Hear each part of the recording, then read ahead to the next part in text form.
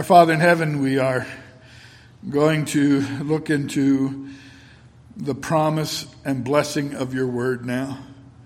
We have sung from the Psalms. We pray now, Lord, that you would let us study your truth, and that you would use this time to prepare us to sit with joy and thanksgiving at our Savior's table.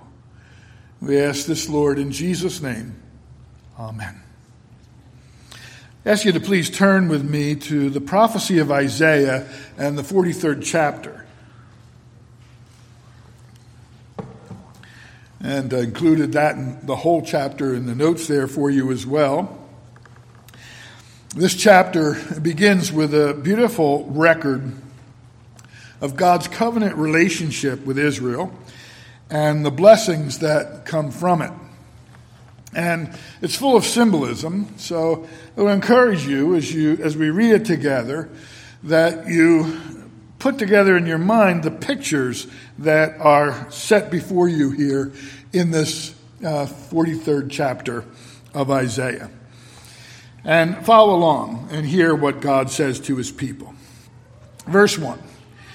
But now thus says the Lord, He who created you, O Jacob, He who formed you, O Israel.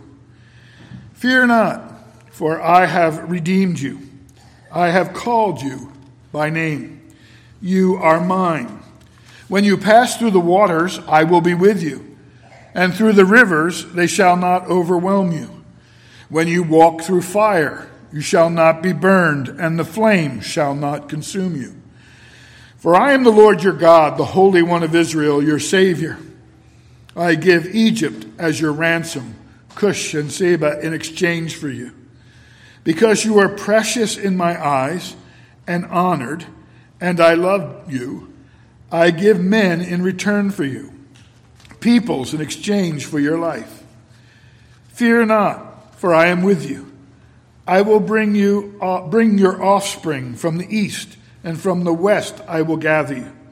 I will say to the north, give up, and to the south, do not withhold. Bring my sons from afar, and my daughters from the end of the earth. Everyone who is called by my name, whom I created for my glory, whom I formed and made. Bring out the people who are blind yet have eyes, who are deaf yet have ears. All the nations gather together, and the peoples assemble. Who among them can declare this and show us the former things? Let them bring their witnesses to prove them right, and let them hear and say it is true. You are my witnesses, declares the Lord, and my servant whom I have chosen, that you may know and believe me and understand that I am he. Before me no God was formed, nor shall there be any after me. I am the Lord, and besides me there is no Savior. I declared and saved and proclaimed when there was no strange God among you. And you are my witnesses, declares the Lord, and I am God. Also, henceforth I am he. There is none who can deliver from my hand. I work, and who can turn it back? Thus says the Lord, your Redeemer, the Holy One of Israel. For your sake I send to Babylon, and bring them all down as fugitives, even the Chaldeans, in the ships in which they rejoice. I am the Lord, your Holy One, the Creator of Israel, your King. Thus so says the Lord, who makes a way in the sea, a path in the mighty waters, who brings forth chariot and horse, army and warrior. They lie down, they cannot rise, they are extinguished, quenched like a wick. Remember not the former things, nor consider the things of old. Behold, I am doing a new thing. Now it springs forth. Do you not perceive it? I will make a way in the wilderness and rivers in the desert. The wild beasts will honor me, the jackals and the ostriches. For I give water in the wilderness, rivers in the desert, to give drink to my chosen people, the people whom I formed for myself, that they might declare my praise. At this point, there's a change in the tone of the text. Beginning with verse 22, the text takes that turn and it brings before the people the testimony of their unfaithfulness to God. And it's tragic, and it stands out all the more starkly because it stands out against all this record we've just read of his faithfulness to them. So we've read this, we've seen it, and it's pictured so beautifully. Now he says, this is what I've done for you, but this is how you now respond to me. Verse 22, you did not call upon me, O Jacob, but you have been weary of me, O Israel. You have not brought me your sheep for burnt offerings or honored me with your sacrifices. I have not burdened you with offerings or wearied you with frankincense. You have not brought me sweet cane with money, or satisfied me with the fat of your sacrifices. But you have burdened me with your sins. You have wearied me with your iniquities. Now that's the Lord's complaint against them. And it can be reduced to a lack of thankfulness that has been exhibited by their abandoning prayer, their giving up sacrifice, and their finding no joy in the worship of the Lord. And at the same time, they are freely embracing sin. So they're abandoning prayer, they're giving up sacrifice, they're finding no joy in worship, and embracing sin. And it's at this point that the Lord brings something that is rather chilling before them. Think for a moment, what does it mean to burden the Lord God with sin and to weary him with iniquity? I think that our first inclination is to imagine that those are expressions meant to convey that they tested his patience with their iniquity. Their failure to give thanks and worship and their willingness to sin, that all of that became a burden for him. That he looked to them for gratitude and for reverent worship, but instead they showed boredom and weariness with the Lord. That he looked for them to offer grateful and loving obedience, but instead they indulged in one sin after another, testing the tolerance of God. Now, while that's true, beloved, and that is a part of what's being said here, it doesn't quite reach the point, given the context here. Look at what it says next in verse 25. I am he who blots out your transgressions for my own sake, and I will not remember your sins. You see, beloved, the Lord does not just bear with their sin. No, he is going to bear those sins. Bear the sins of his chosen people. The very language he uses here reflects the work of the Son of God on the cross. He says in verse 24, you've burdened me down. You've made me to labor under the weight of your sins. And it's not just putting up with them. It is bearing the burden of them. Because, you see, they can't possibly be forgiven unless there is some payment for their sins. And that payment has to be made by God himself through the person of his Son on the cross. There's no forgiveness of sin without the shedding of blood. And so it's not just tolerating their disobedience, it's having to bear the weight of that disobedience in paying the penalty for their sins. Peter says that that when Christ suffered for us, he was the one who committed no sin, neither was deceit found in his mouth. And this is 1 Peter chapter 2, verses 22 through 24. When he was reviled, he did not revile in return. When he suffered, he did not threaten, but continued entrusting himself to him who judges justly. He himself bore our sins in his body on the tree, that we might die to sin and live to righteousness. By his wounds you have been healed. The Lord says here back in Isaiah, you have set me to gasping under the weight of your sins, so that they might be blotted out and remembered no more.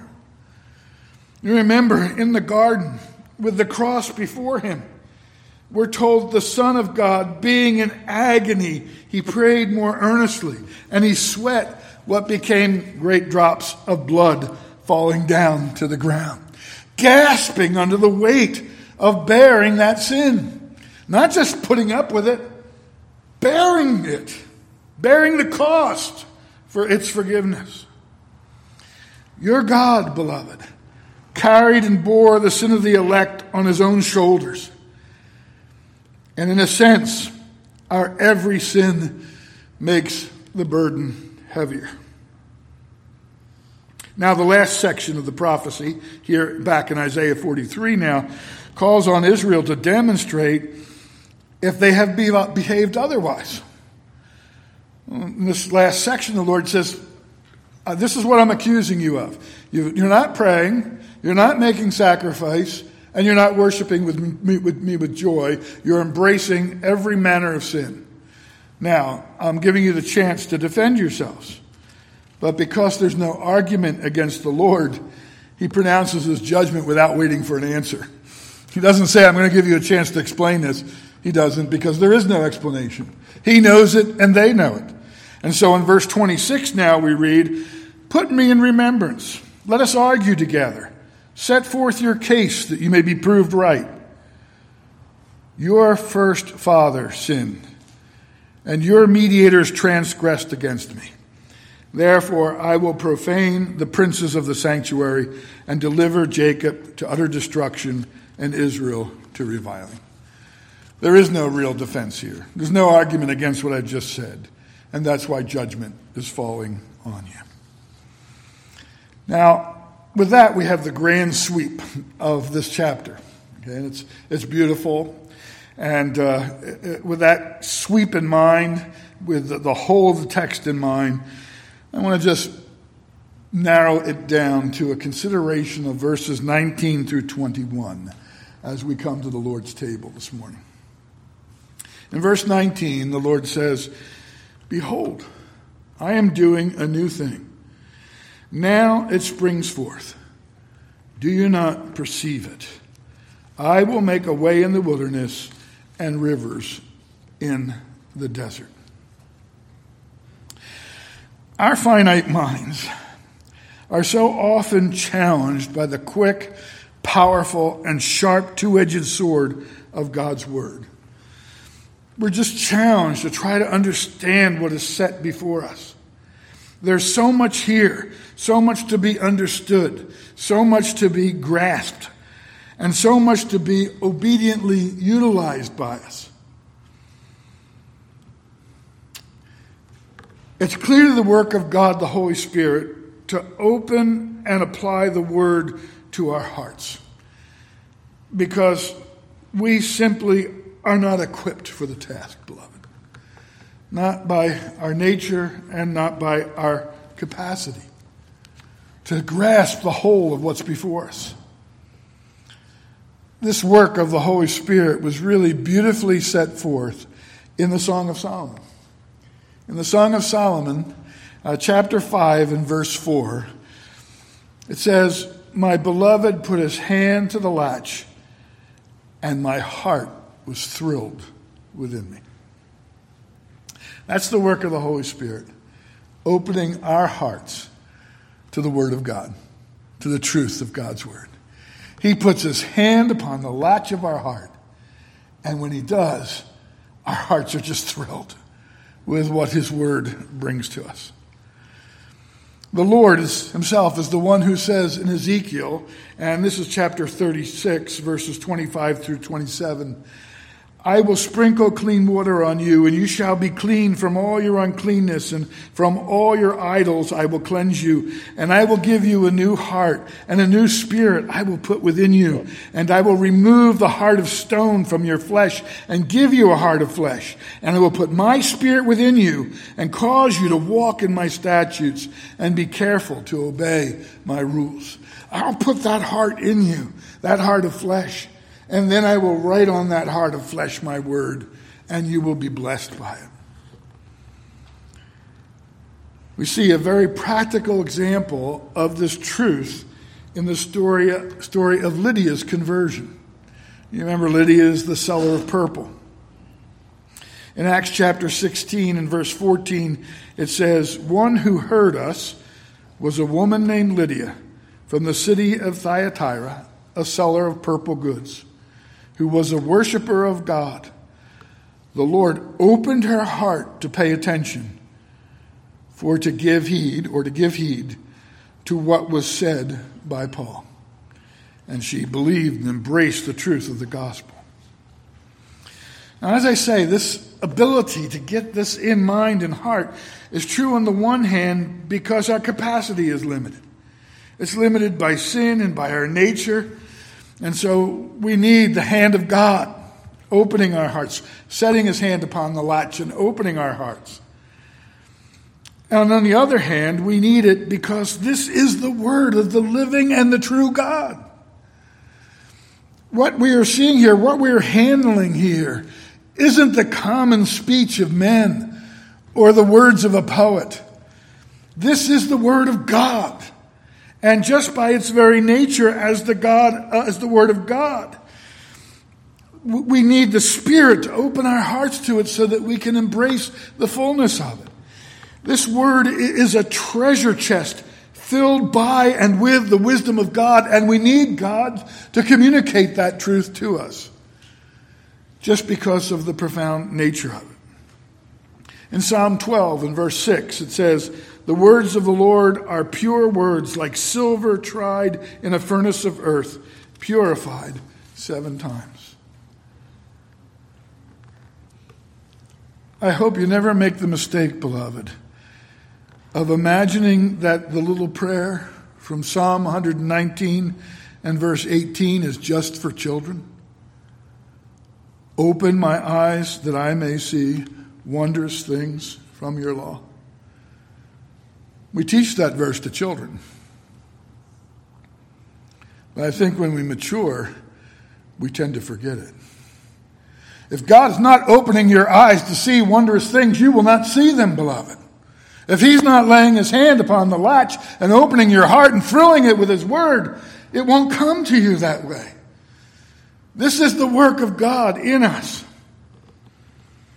Now, when we look at the words of these verses, in the context of the text, what you're looking at here is a testimony that hints, and I'm talking about the whole text now, all of Psalm 43, or rather Isaiah 43. When you're looking at it, it talks about Abraham's journey from Ur to the Promised Land, the return of Israel from Egypt to the same land, the return of Judah and Israel from the Babylonian captivity to the Promised Land. And all of that, those examples, are pictures of the Lord's calling us out of the misery of sin and death and the bondage of Satan into the blessing of the forgiveness of our sins, into the blessing of salvation and redemption, the hopes of eternity, enjoying the full promises of God in his covenant word to us. These are pictures of that greater work. Now, you see the question that's put here in verse 19. The Lord says, first of all, "Behold, I am doing a new thing. Now it springs forth. Do you not perceive it?" Let's talk about this new thing, first of all. When speaking of the God that we are worshiping here this morning, we often refer to him as the one who is able to do exceeding abundantly above all we can think or ask. You hear me say that often. That description is taken from Ephesians chapter 3 and verse 20, where Paul, in a great benediction there in Ephesians 3, says, "Now unto him who is able to do exceeding abundantly above all that we ask or think, according to the power that worketh in us, unto him be glory in the church by Jesus Christ throughout all ages, world without end. Amen." Now, beloved, because our God, your God, is truly God, he is able to perform, to freely act upon all his holy will. He is able to do things that have been promised or prophesied, but which otherwise are wholly without precedent. Because he's God. And what we mean by that, for the children who are with us, is that God is able to do things that have never been done before by anyone. They might be foretold in God's word. He might talk about them, happening, but they've never been done before. And he is able to do that because he is able to do all his holy will, because that's who he is as God. We tend to judge the probability of things on the basis of whether anything like it has been done before. We even judge that with things that we think are improbable. We say, well, that's probably couldn't happen, but we've seen other things we didn't think could happen, and they happen, so maybe it can. With God, this whole idea takes on a whole new dimension, a whole different view of judgment, because he is proven to be the one with whom all things are possible, regardless of any precedent in human history. It doesn't matter whether you've ever seen anything like this before. That doesn't matter. It doesn't matter whether in all your experience you think this could probably happen. That has nothing to do with it. It all has to do with God and who God is. So what does he say here? Look, take note, behold, observe, pay attention. I am doing a new thing. Something never seen or done ever before. Something never begun before. Something that is of an entirely new beginning. John Gill says, a wonderful and unheard of thing, and therefore introduced with a behold as a note of admiration. Now, this part of the wonder of who God is as God, this ability he has to do whatever he pleases in heaven or in earth, enables him to promise to do things that have never been seen before. He has the wisdom. He has the power to accomplish whatever he wills. And he is even able to do things for which there is no promise or no prophecy, as well as for which there is no precedence. So he says here, look, I am going to do something new that's never been done before. And then he says next, it springs forth. He describes this new thing, which he's doing, as being like the new seed in the ground, ready to break out of the surface of the earth. Now, I know that many of you have had the experience suggested by these words. You get an egg carton, or you get a set of starter cups, or perhaps you just dig a strip of ground open on the earth, and you plant your seed in it. And if you're doing that for the first time, it's especially fun to do it with children. If you're doing it for the first time, the children see that seed go in the ground. How often do they check it? Constantly, right? They're looking to see if that seed is going to break forth the ground. And you check it every day, maybe a few times every day. What you're waiting for is for that sprout to break the surface of the earth. But sometimes, maybe for a week or more, you check it and the earth seems undisturbed. And you begin to wonder if the seeds maybe didn't take, or if you buried them too deeply.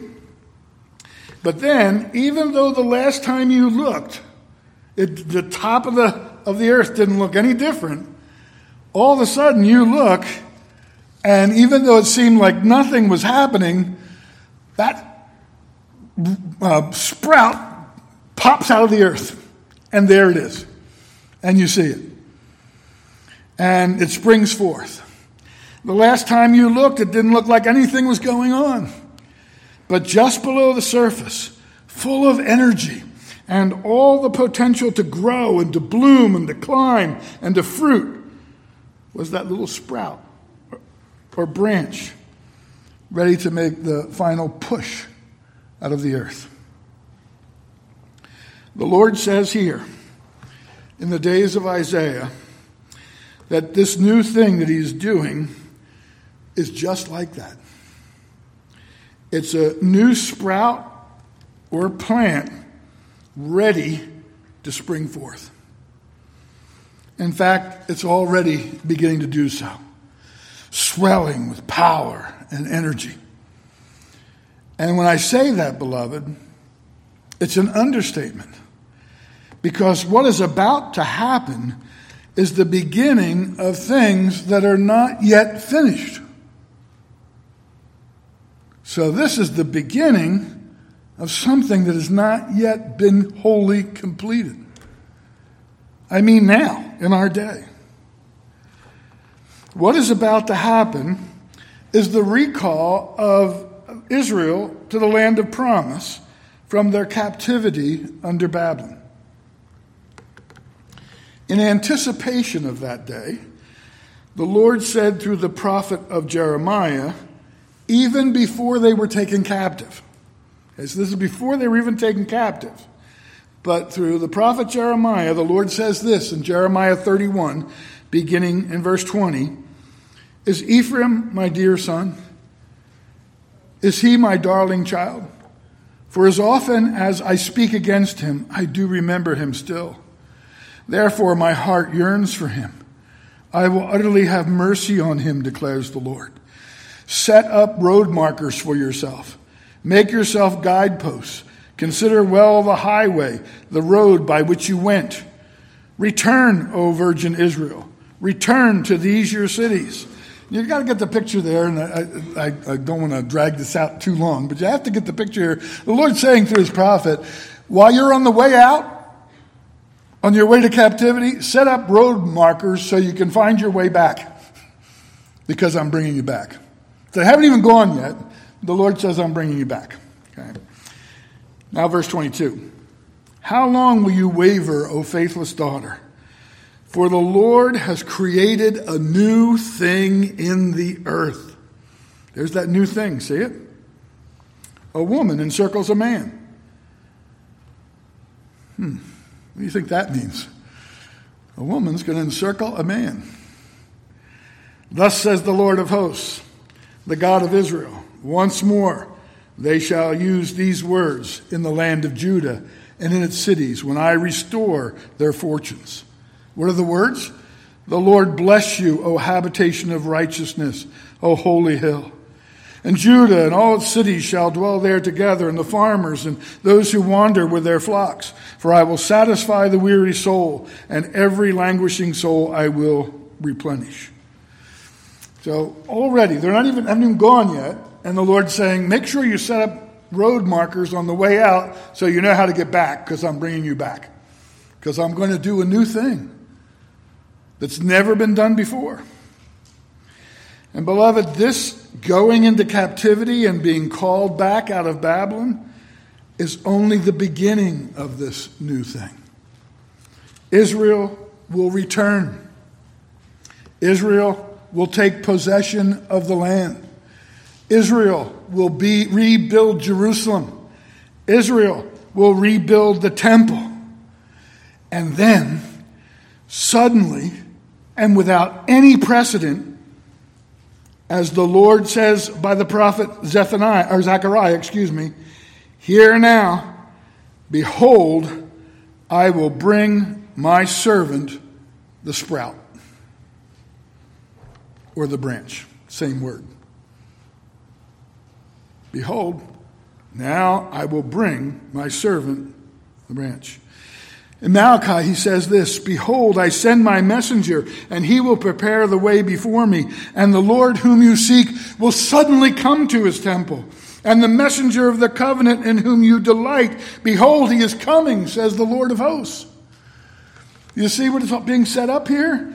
You're being called back from the captivity, no longer with a heart and mind and soul given over to idolatry, but given to me.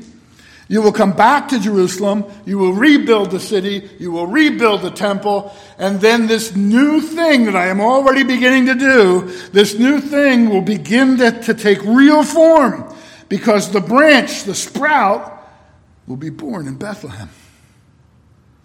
The Redeemer and the Savior. And here's the new thing. I am sending my own Son to bear your iniquities, to carry the burden of your sins, to redeem you from sin and death, and to give you life. And nowhere in the whole history of mankind has there been anything like this. You look out over the history of mankind, and you look at the gods that men have created. There is not one among them all, who has done anything like this, come in the person of his own Son and sacrificed himself for his people. All the other religions of the world, beloved, require you to do something for your God. This new thing is your God does something for you. Something that you cannot do for yourself. He comes and he bears your sins, that through that sacrifice you might have forgiveness. It is a wonderful thing. In Isaiah chapter 7, verse 14, it says, therefore the Lord himself will give you a sign. Behold, you probably haven't noticed this yet, but in Zechariah and in Malachi, and now here in Isaiah, all three of those begin with the word behold, right? Same as we have here in Isaiah 43. Behold, the virgin shall conceive and bear a son, and shall call his name Emmanuel. We come down to Matthew chapter 1, verse 18. We read there, now the birth of Jesus Christ took place in this way. When his mother Mary had been betrothed to Joseph, before they came together, she was found to be with child of the Holy Spirit. A woman encircled a man. And her husband Joseph, being a just man and unwilling to put her to shame, resolved to divorce her quietly. But as he considered these things, behold, an angel of the Lord appeared to him in a dream, saying, Joseph, son of David, do not fear to take Mary as your wife, for that which is conceived in her is from the Holy Spirit. She will bear a son. You shall call his name Jesus, for he will save his people from their sins. All this took place to fulfill what the Lord had spoken by the prophet. Behold, the virgin shall conceive and bear a son, and they shall call his name Emmanuel, which means God with us. Here then is the new thing, beloved. As Gill says, it is the incarnation of the Son of God, who took flesh of a virgin, appeared in the likeness of sinful flesh, and was made sin and a curse for his people, in order to obtain eternal redemption for them. It wasn't new in the sense of planning and the purpose of God. That was already designed before the foundations of the earth from all eternity. It wasn't new as though it had never been spoken of before. No, it was promised since the fall. But it was new in this sense. No such thing had ever yet been done. Nothing so gracious and excellent as this, beloved. Nothing that could bring to you and me the promise of salvation, could bring to us justification, could bring to us the forgiveness of sins and the gift of eternal life. Now you notice the third thing he says is, do you perceive it? Do you perceive it? He asks, do you not see it? Can't you feel the tension, the energy, the potential? My love for you is great. My word and my promise are pregnant and ready to bring forth what is promised. My glory is ready to be manifested. The Redeemer is anxious. His face is set like a flint. The coming of the Savior, the sacrifice on the cross, his victory over the tomb. These are all dramatic new things throbbing with energy and ready to spring forth. And the Lord is saying here in Isaiah, even before they're carried off, it's coming. It's new. It's right there. Can't you feel it? Can't you sense it? And when you read through Isaiah 43, all those things that we read about the covenant blessings, doesn't that tell you that there's something great here involved? When you pass through the fire, I'll be with you. When you go through the deep waters, I'll be there. I will not leave you. I love you. You are my people. I am your Redeemer. And all the promises there, just throbbing in those words. And the Lord says this new thing is about to come to pass. And it can only all come to pass because of what Christ is doing. Because of what Christ did. And going back to the sprouting seed imagery here, the work isn't yet fully done. Like that sprout that grows and it strengthens into a full plant, it flowers, and then what do you look for? The fruit. And let me ask you, beloved, can you feel the tension? Can you feel the energy? Because this isn't all done yet, this new thing. The new thing is still unfolding. Your God is not satisfied with just the growth of a plant, with vines and leaves. Not just satisfied with the establishment of a church. No, this is all yet to blossom into the coming day of the Lord and the fullness of all those things that we've been looking at on Sunday evenings. It's summarized in 1 Corinthians chapter 15, 51 through 58. Behold, I tell you a mystery. We shall not all sleep, but we shall all be changed in a moment, in the twinkling of an eye at the last trumpet. For the trumpet will sound, the dead will be raised imperishable, and we, if we're alive, will be changed. For this perishable body must put on the imperishable, and this mortal body must put on immortality. When the perishable puts on the imperishable, and the mortal puts on immortality, then shall come to pass the saying that is written, death is swallowed up in victory. O death, where is your victory? O death, where is your sting? The sting of death is sin, the power of sin is the law. But thanks be to God, who gives us the victory through our Lord Jesus Christ. A new thing. Now, my other 2 points are short. They may not seem like it, but not as long as this. You read in the second part of verse 19, I will make a way in the wilderness and rivers in the desert. The wild beasts will honor me, the jackals and the ostriches, for I give water in the wilderness, rivers in the desert, to give drink to my chosen people. John Trapp reminds us, by the wilderness and rivers in the desert, we're to understand the doctrine of the gospel and the comforts of the Holy Spirit in the wilderness of this world. In John chapter 7, verses 37 through 39, we read that on the last day of the feast, the great day, Jesus stood up and cried out, if anyone thirsts, Let him come to me and drink. Whoever believes in me, as the scripture has said, out of his heart will flow rivers of living water. Now, this he said about the Spirit, whom those who believed in him were to receive. For as yet the Spirit had not been given, because Jesus was not yet glorified. We drink from the wells of salvation when we walk through this wilderness.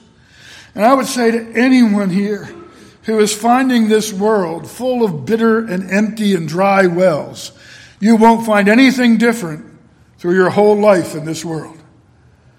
Because the supply that will bring rivers of water out of your soul comes from Christ alone. And it's to him that you must come for those blessings. And the Lord has promised, it's the new thing he's done. He's sent his son to die for you.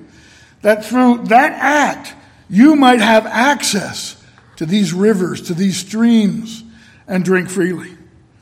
Throughout the prophecies given about the peoples of Israel and Judea being exiled by Babylon, we find references to the wild beasts. They will hunt and haunt his people because of their rebellion and sin. Even Job described himself as a brother of jackals and a companion of ostriches. He was referring to his life in this world as he endured his trials. That's what Job was referring to. The jackals and ostriches, or owls, are also referred to and are used to describe the inhabitants of Babylon. When the people are called home, as this new thing begins to unfold, these creatures and the Babylonians themselves will be witnesses of what God is doing. But again, this matter stretches beyond what these first indications are to greater things. Matthew Henry says it so well. He speaks of how this picture looks forward to all the instances of God's care of the Jewish church in the latter age, between the return to Jerusalem and the birth of Christ, but it reaches far beyond that and depicts this present age and the coming of the gospel to the Gentiles. This world is like a wilderness, a dry and harsh land. It's unfruitful and it's ignorant. And men and women turn, they run from one empty well to another. But God has graciously provided for us these wells of salvation, streams in the desert, and a river from which the believer can drink and live. In Psalm 46, we have those great words. God is our refuge and strength, a very present help in trouble. Therefore, we will not fear, though the earth gives way, though the mountains be moved into the heart of the sea, though its waters roar and foam, though the mountains tremble at its swelling. There is a river whose streams make glad the city of God, the holy habitation of the Most High. God is in the midst of her. She shall not be moved. God will help her when morning dawns. Now, some take the imagery of the wild beasts here and say that they are the people who have been violent against God and his truth and in rebellion, and they are subdued by the gospel. But to me, the imagery better fits the context of the prophetic picture as a whole when we look at how that every effort to harm and brutalize the church is turned by God into its blessing. The Lord says by the prophet Ezekiel in chapter 34, verse 5, so they were scattered because there was no shepherd, and they became food for all the wild beasts. My sheep were scattered, they wandered over all the mountains and on every high hill. My sheep were scattered over all the face of the earth, with none to search or seek for them. And then in verse 11, thus says the Lord, behold, I myself will search for my sheep and seek them out, as a shepherd seeks out his flock when he is among his sheep that has been scattered. So I will seek out my sheep, and I will rescue them from all places where they have been scattered on the day of cloud and thick darkness. Now, what's the purpose for this new thing that's about to spring forth? This bringing of streams into the desert. Well, that's in verse 21. The people who I formed for myself, I've given them these things that they might declare my praise. That is the people. You people. You are the ones the Lord has formed for himself. And you've been formed to the end that you might preach forth or broadcast or make known his virtues, his grace, his mercy, his justice, his love, all exhibited to you in this new thing that he is doing. Peter says in 1 Peter 2 and verse 9, you are a chosen race, a royal priesthood, a holy nation, a people for his own possession, that you may proclaim the excellencies of him who called you out of darkness into his marvelous light. Once you were not a people, but now you are God's people. Once you had not received mercy, but now you have received mercy. And why? To praise him, to give glory to him, to magnify his virtues, to say, this God depicted here in Isaiah 43, he's my God. And this is what he has done for me. The Lord has made all things for himself, beloved, his Israel especially, to be to him for a people and for a name and for a praise. And no otherwise can they be for him or serviceable to him than as his grace is glorified in them, says Matthew Henry. It is therefore our duty to show forth his praise, not only with our lips, but in our lives, by giving up ourselves to his service. Paul says in Ephesians 1:3, blessed be the God and Father of our Lord Jesus Christ, who has blessed us in Christ with every spiritual blessing in heavenly places, even as he chose us in him before the foundation of the world, that we should be holy and blameless before him in love. He predestinated us for adoption as sons through Jesus Christ, according to the purpose of his will, to the praise of his glorious grace, with which he has blessed us in the beloved. We're going to come to the Savior's table here now. And we are the ones who have been blessed in the beloved, because God has done this new thing, and it is not yet finished. And I pray that we can have a sense, even as we sit here, a sense of anticipation that the fullness of all that is promised is just ready to sprout forth. And we will enter into the full joy of the Lord forever and ever. Amen. Let's pray. Lord in heaven, we thank you for this new thing foretold here, this new thing that you have done for us. And we pray, Lord, that as we sit at the table together, our hearts may be drawn together in praise and honor and glory to you, and that we may show forth your virtues by acknowledging your goodness to us through the Lord Jesus Christ. For it's in his precious name we pray. Amen.